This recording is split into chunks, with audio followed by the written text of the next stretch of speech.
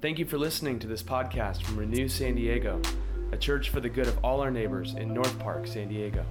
If you're ever in the area on Sunday mornings, we'd love to welcome you. More information at renewsandiego.org. Share with a friend. See you soon.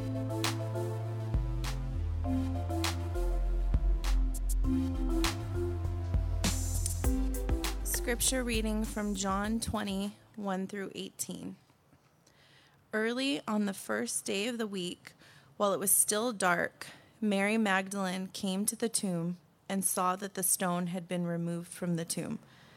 So she ran and went to Simon Peter and the other disciple, the one whom loved Jesus, and said to them, "They have taken the Lord out of the womb, and we do not know where they have laid him." Then Peter and the other disciple set out and went toward the tomb. The two were running together, but the other disciple outran Peter and reached the tomb first. He bent down to look in and saw the linen wrappings lying there, but he did not go in. Then Simon Peter came, following him, and went into the tomb. He saw the linen wrappings lying there, and the cloth that had been on Jesus' head, not lying with the linen wrappings, but rolled up in a place by itself. Then the other disciple, who reached the tomb first, also went in, and he saw and believed. For as yet they did not understand the scripture, that he must rise from the dead. Then the disciples returned to their homes. But Mary stood weeping outside the tomb. As she wept, she bent over to look into the tomb, and she saw two angels in white, sitting where the body of Jesus had been lying, one at the head and the other at the feet. They said to her, "Woman, why are you weeping?" She said to them, "They have taken away the Lord, and I do not know where they have laid him." When she had said this, she turned around and saw Jesus standing there, but she did not know that it was Jesus. Jesus said to her, "Woman, why are you weeping? Whom are you looking for?" Supposing him to be a gardener, she said to him, "Sir, if you've carried him away, tell me where you've laid him, and I will take him away." Jesus said to her, "Mary." She turned and said to him in Hebrew, "Rabboni," which means teacher. Jesus said to her, "Do not hold on to me, because I have not yet ascended to the Father. But go to my brothers and say to them, I am ascending to my Father and your Father, to my God and your God." Mary Magdalene went and announced to the disciples, "I have seen the Lord," and she told them that he had said these things to her. The word of the Lord. Thanks be to God. Please take a moment for silent reflection.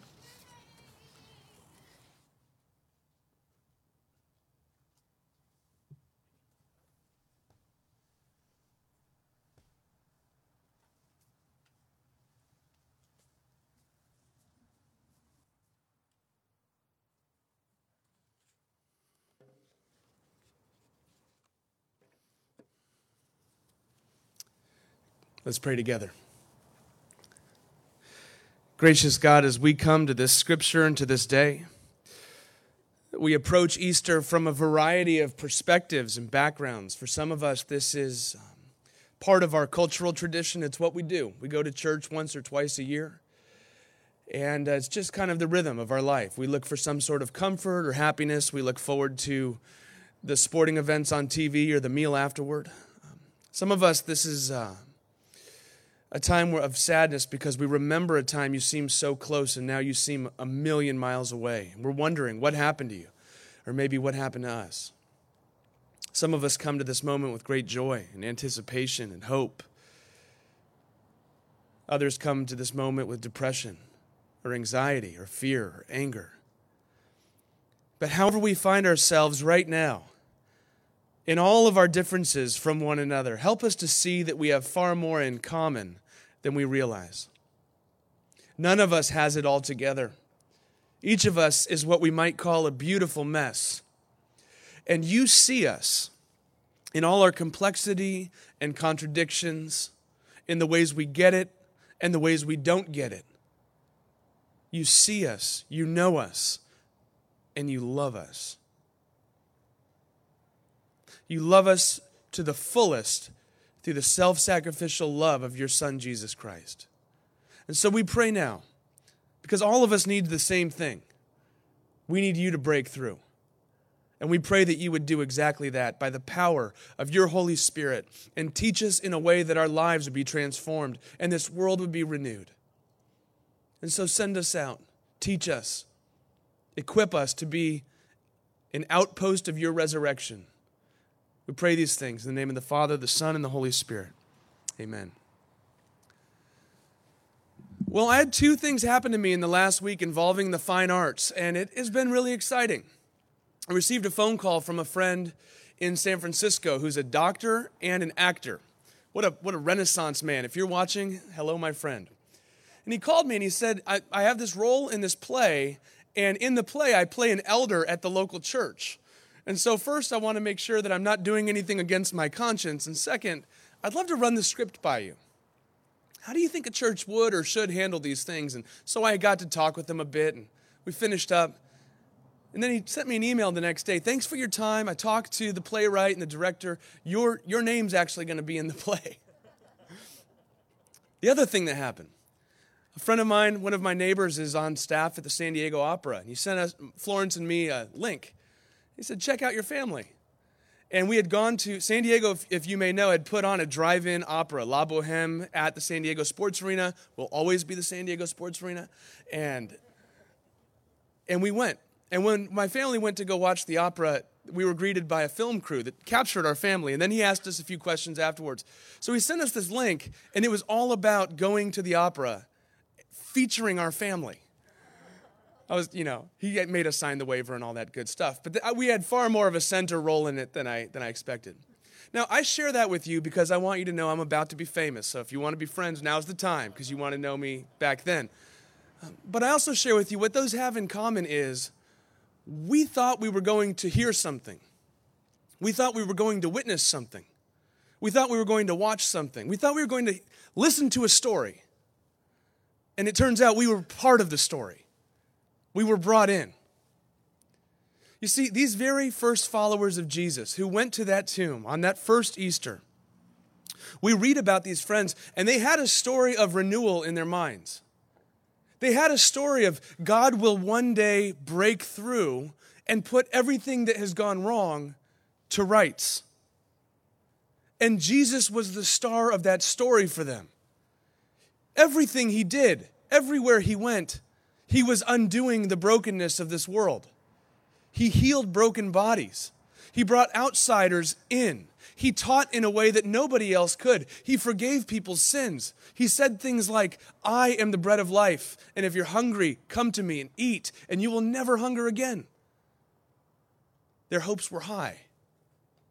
And all of that was dashed at the cross on Good Friday. They had such high hopes that he would be the one. And all of that was put to an end 3 days before as he hung there on a cross, and the story for them was completely over. And they must have been thinking, well, I guess it's not our story. And in that surprise on the first Easter in the empty tomb, they realize the story is far bigger, far grander than they ever could have imagined. And the story is not only about Jesus, it's about them. It's about us. There's a bigger story, and you're in it. Frederick Buechner wrote, "Here is the world. Beautiful and terrible things will happen. Do not be afraid." We all have a sense in this world of both beauty and wonder, and things are not the way that they should be. When you turn on your news browser or when you look in the mirror, there is a sense that things in this world are not the way they're supposed to be. There's brokenness out there. There's brokenness in here.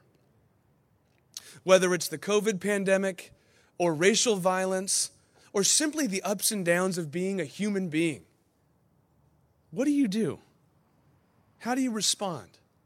What do you do with that nagging sense that things are not the way they're supposed to be? I think there are three main categories we fall into.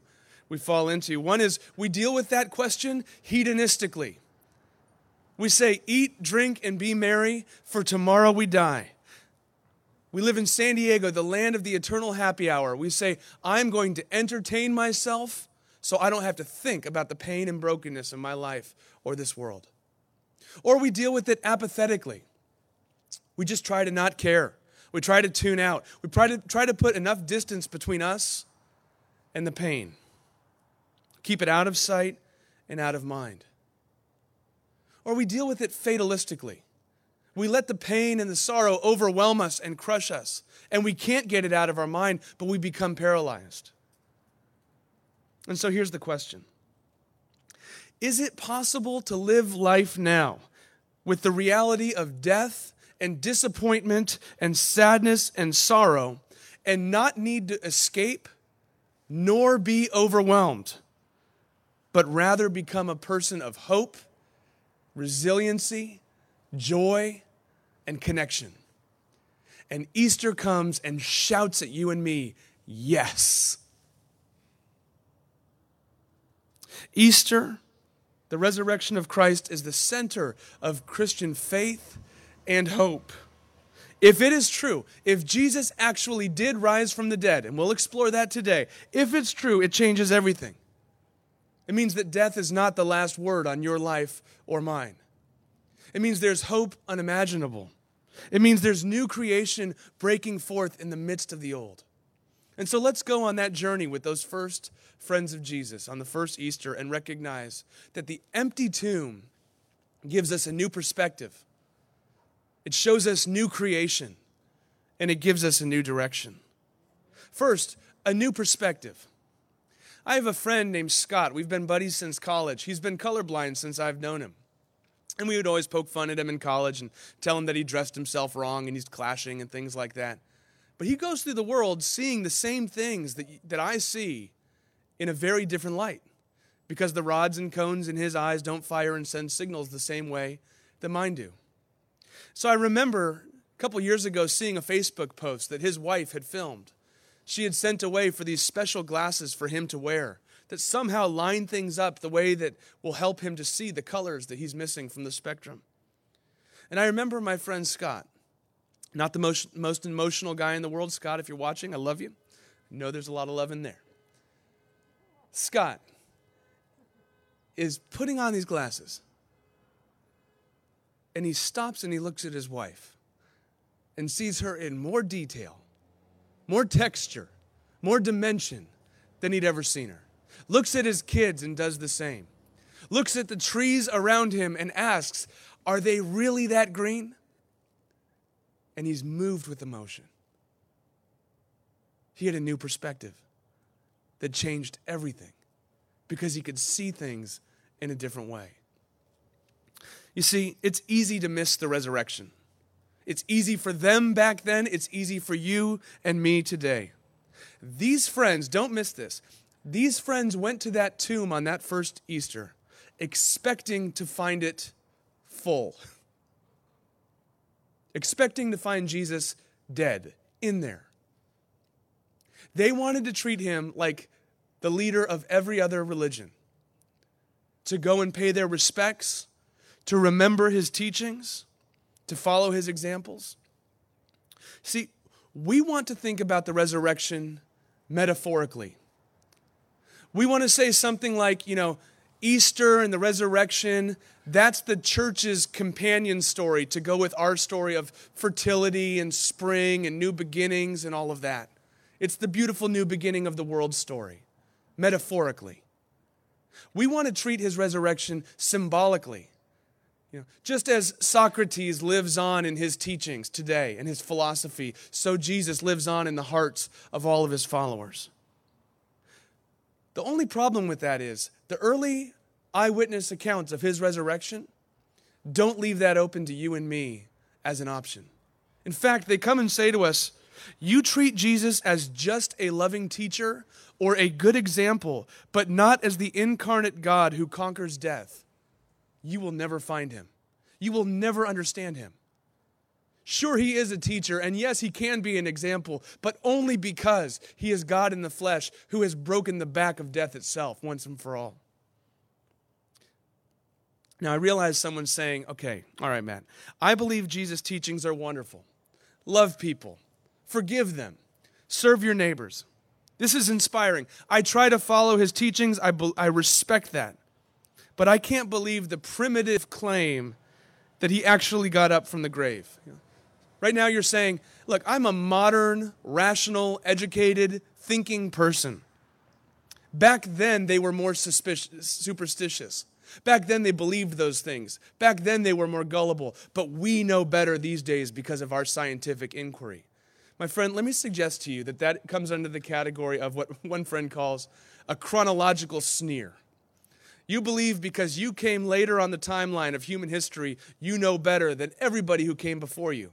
The only problem with that mindset, and I understand, I get it, is that means the people 100 years from now are going to be laughing about everything you hold true today. It outdates itself. And also, let me make this point. It is true. Back then, they have not decoded DNA. They could not conceive of artificial intelligence. They didn't know what a lepton or a quark is. Neither do most of you. But they did know that when someone dies, they tend to stay dead. People had been dying throughout human history. The Romans who crucified Jesus were experts in killing people dead. And they knew that someone after a Roman crucifixion does not wake up and walk around and talk to people and show their wounds. My point is, the resurrection was as scandalously impossible for them as it is for you and me today. Nobody could envision it. Look at Mary, one of his closest friends.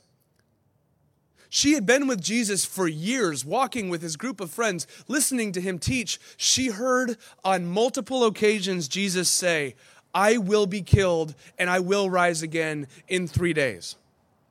And still, Mary's at the tomb on the third day to pay her respects, and the body's gone. It doesn't even cross her mind. He mentioned the third day. Could it be? Is it possible? Doesn't even cross her mind. She says, they stole his body. Where is it? She didn't recognize him. Now, as an aside, I just want to make this note. There are many questions, thoughts on why she didn't recognize him. But let me suggest one. And really, the important thing is what we take away from it. Mary, who loved Jesus, had prayed, had called on him, had cared for him, and been cared for by him, was standing in front of the resurrected Jesus who has power over death, and she didn't even know it. This is a theme you find throughout scriptures of us not recognizing Jesus in the midst of the pain of our lives. There's a story where Jesus sends his disciples out and they go through a storm in the boat, and the storm is rocking this boat. They think they're going to die. Jesus comes to them walking on the water. That's a whole other sermon. And it says when they saw him, they were terrified because they thought he was a ghost. Jesus, the one who can calm the storm, is right next to them, and they're terrified. You see this again in another storm scenario where this time Jesus is in the boat and the wind is blowing and the waves are buffeting the boat. It says Jesus was asleep in the boat. I don't know how you sleep through that. And his friends go and wake him up and say, don't you care that we are about to die? In the midst of the storm, in the midst of the darkness, we don't recognize who he is, and so we are afraid and we think he doesn't care. Ultimately, on the cross, the sun refuses to shine. You and I have to believe that his friends and family, whether they were up close or scattered throughout the city, were praying, God, take him off the cross, spare his life. There has to be another way. And there was just silence. And what feels like the abandonment of God in our moment of need was actually God working out the renewal of the whole world on the cross. And now here's Mary in the garden. Hopes dashed. Story ended. Staring Jesus in the face, and she doesn't recognize him. Here's the point. If you're going through any sort of pain or sorrow or lament or grief or confusion, and it feels like God is not there or God does not care, just know that you are in good company, because that is the report of those who were closest to him as well. But they would teach us today that it's in those very moments that God is closer to you than the air you breathe. He promises, I will never leave you or forsake you. Failure to recognize Jesus' presence in your life does not mean that he is not close to you. In fact, often it's the report of those I minister to in my life also, that it's in those very moments when you look back, you say, oh, he was here the whole time. So take comfort. Also, don't miss that those first apostles, those first witnesses had questions. They had doubts. They had skepticism, just like each of us. Welcome to the real life faith journey. Growing in faith is a process. And look at the grace and tenderness with which he meets Mary's questions. In the moment of her doubt, he does not say, how could you not believe that I would do this? How dare you question me? Not even close. In fact, the opposite. Instead, he calls her by name. He melts her heart with his grace.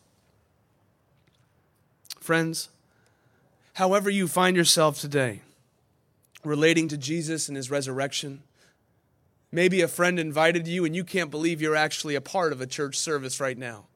Maybe you're questioning and exploring these things, wondering if you can believe and trust. Maybe your pain is screaming at you so loudly, it's hard to hear anything else. Go to the tomb and look in. See him move toward you. What if it's not a coincidence that you're here right now? What if God is trying to get in front of you and say, I know you. I love you. What would it take to overturn your objections to Jesus' resurrection? Would it take overwhelming evidence or a compelling experience? These first friends and followers must have had something like that, because overnight, all of them went from not believing in the resurrection to believing in the resurrection. Not only individually, entire people groups of the Jewish people and the Greek and Roman people overnight changed their worldview. Something happened on that first Sunday that changed everything. And they would say, we saw him crucified. We met him afterward and saw him risen from the dead. They might even shrug their shoulders and say, I'm as baffled as you are, but this is the way that those things happened. And John, the gospel writer, is out to show you and me that this is actual reportage and you can trust it. He includes details that myth just doesn't include. Legend just is not written in this way. He includes details like there was a foot race to the tomb between the disciple that Jesus loved. That's his name for himself, by the way, right? History is written by the winners. The disciple that Jesus loved won the race. He includes details like who won the race. It doesn't advance the narrative. He tells it to you because that's what happened that day. He includes details like the linens that Jesus was wrapped in were folded in such and such a way, but not the one that was covering his head. That was actually folded in a different way in a different part of the tomb. These are details that are not included in ancient legend or myth. He only includes them because it happens this way. He gives you details that you would never include if you were making up a story to advance your agenda. If you were writing this story to start a movement and advance your agenda, you would have the leading men of society, patriarchal society, the leading men of society, seeing him risen from the dead, getting it right away, and then going on to tell everybody. But instead, what do you have? You have a group of women. In that society, women's testimony was not even admissible in court. You have a group of ragtag followers who don't get it right away, whose first response is not unwavering faith, it's complete doubt and confusion. These are details you would never include if you were making up a story to advance your agenda. The only reason why John could possibly have written the story this way is because this is the way it happened. And here's the point. You can trust this. You can trust these accounts, not just as some well-wished thought or some great fantasy, but as eyewitness account that Jesus rose from the dead and is who he said that he is. Friends, are you looking for meaning? Are you looking for hope? Are you curious or skeptical or searching? Look into the tomb. Look into it.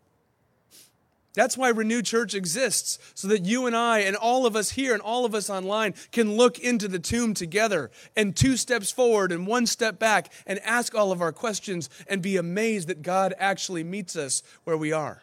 That's why we have a church service every Sunday morning at 9:30. Come back, bring your friends. That's why we have community group on Wednesday night, so that we can actually interact with each other and ask all of our questions.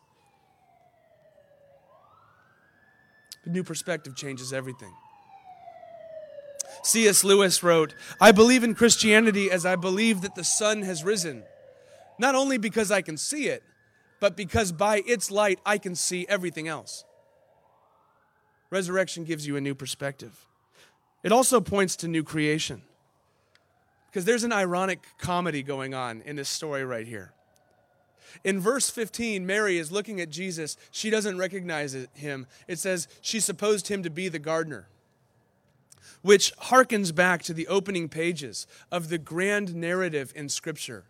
In Genesis 1 and 2, you find the first day of creation. God is in the garden. God in the garden with his sleeves rolled up and dirt under his fingernails, fashioning plants and animals and humanity and breathing life into it and giving it original blessing and saying, "It is good. It is very good." And the story continues as humanity begins to take matters into our own hands. We lose our trust in God. We say, "I don't know if I can really trust that God's looking out for my best interests. I'll take matters into my own hands. We know better. I want it my way." And that beautiful creation in the garden begins to unravel, begins to come undone, begins to break and decay. And you find alienation. You find spiritual alienation, where the first humans used to walk with God in the cool of the garden, and they knew God. They were united with God, but now they're hiding. And to this day, however you do it, however you describe it, each of us seeks some sort of experience of the transcendent. Whether it's in a religious group, a faith group, or the ocean is your church, or the mountains, whatever it is, we're still pursuing that spiritual union. But it's so frustrating because it's unraveling. There's psychological alienation, where they used to be naked and not ashamed, fully known, fully loved, but now they're covering themselves. They're hiding. And therapists and psychologists will say, and we've been hiding ever since. Maybe that's why deep down you have this incredible desire to be known and loved, and you're terrified of being fully known.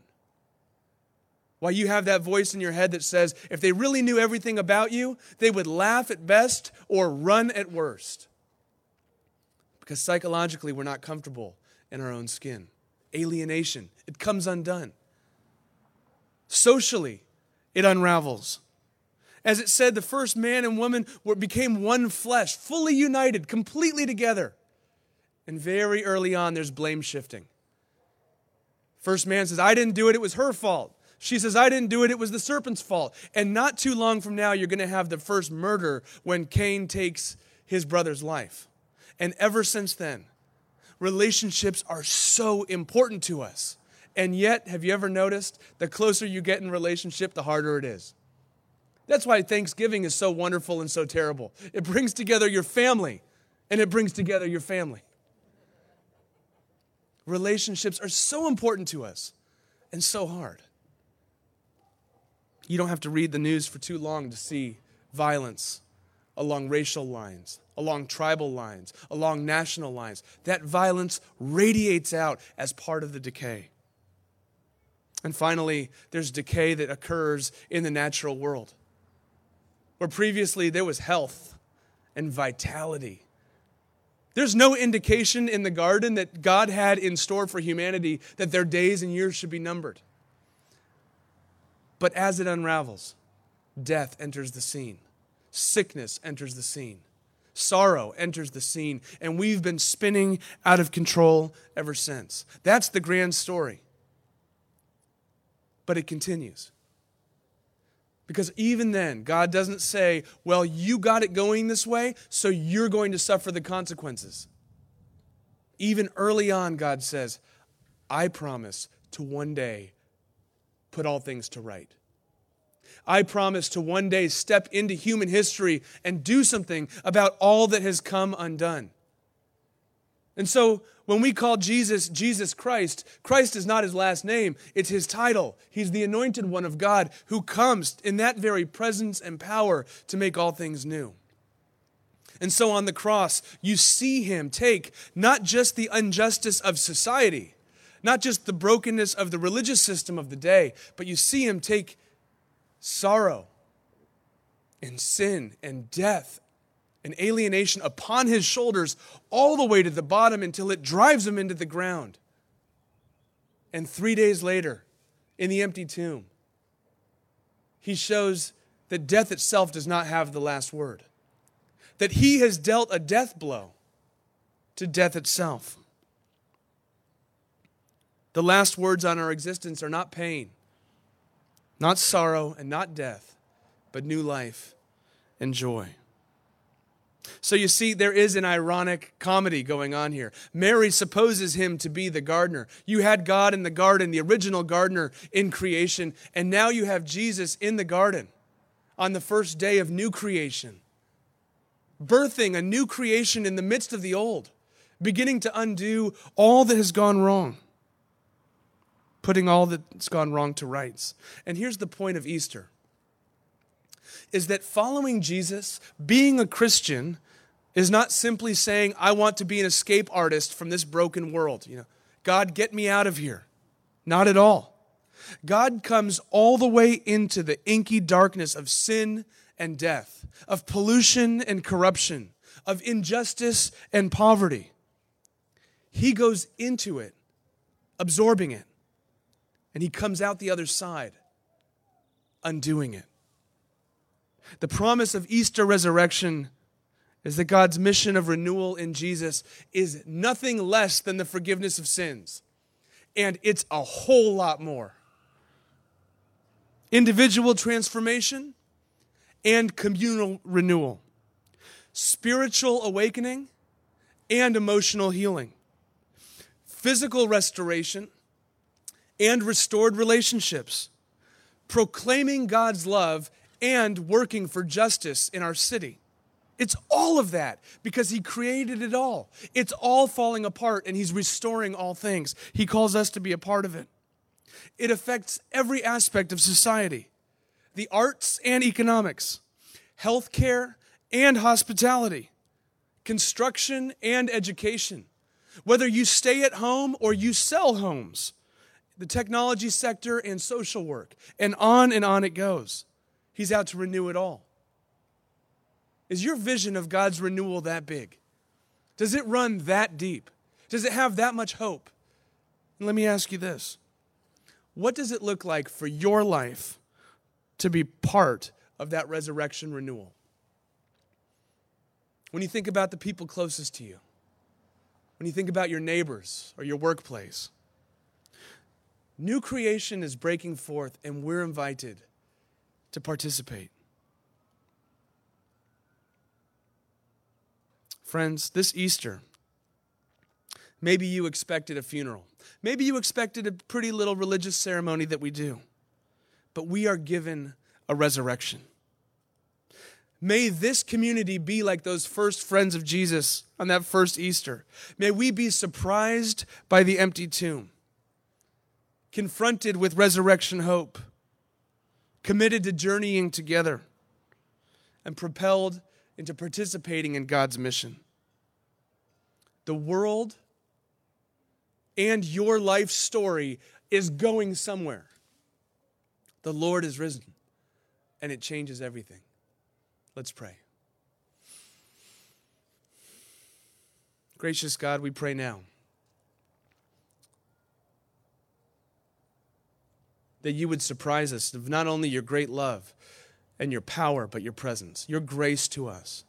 However we approach this first Easter, would you convince us that you have done what it takes to break through in the person and work of your Son, Jesus Christ, and give us the grace to respond to you, to receive you, to radiate your love and your presence out into this world. Where we need comfort, would you comfort us? Where we need hope, would you give us hope? Where we need new life, would you break forth as the light breaks forth at the dawn? Send us out to be your very hands and feet of renewal wherever we go. We pray these things in your name. Amen.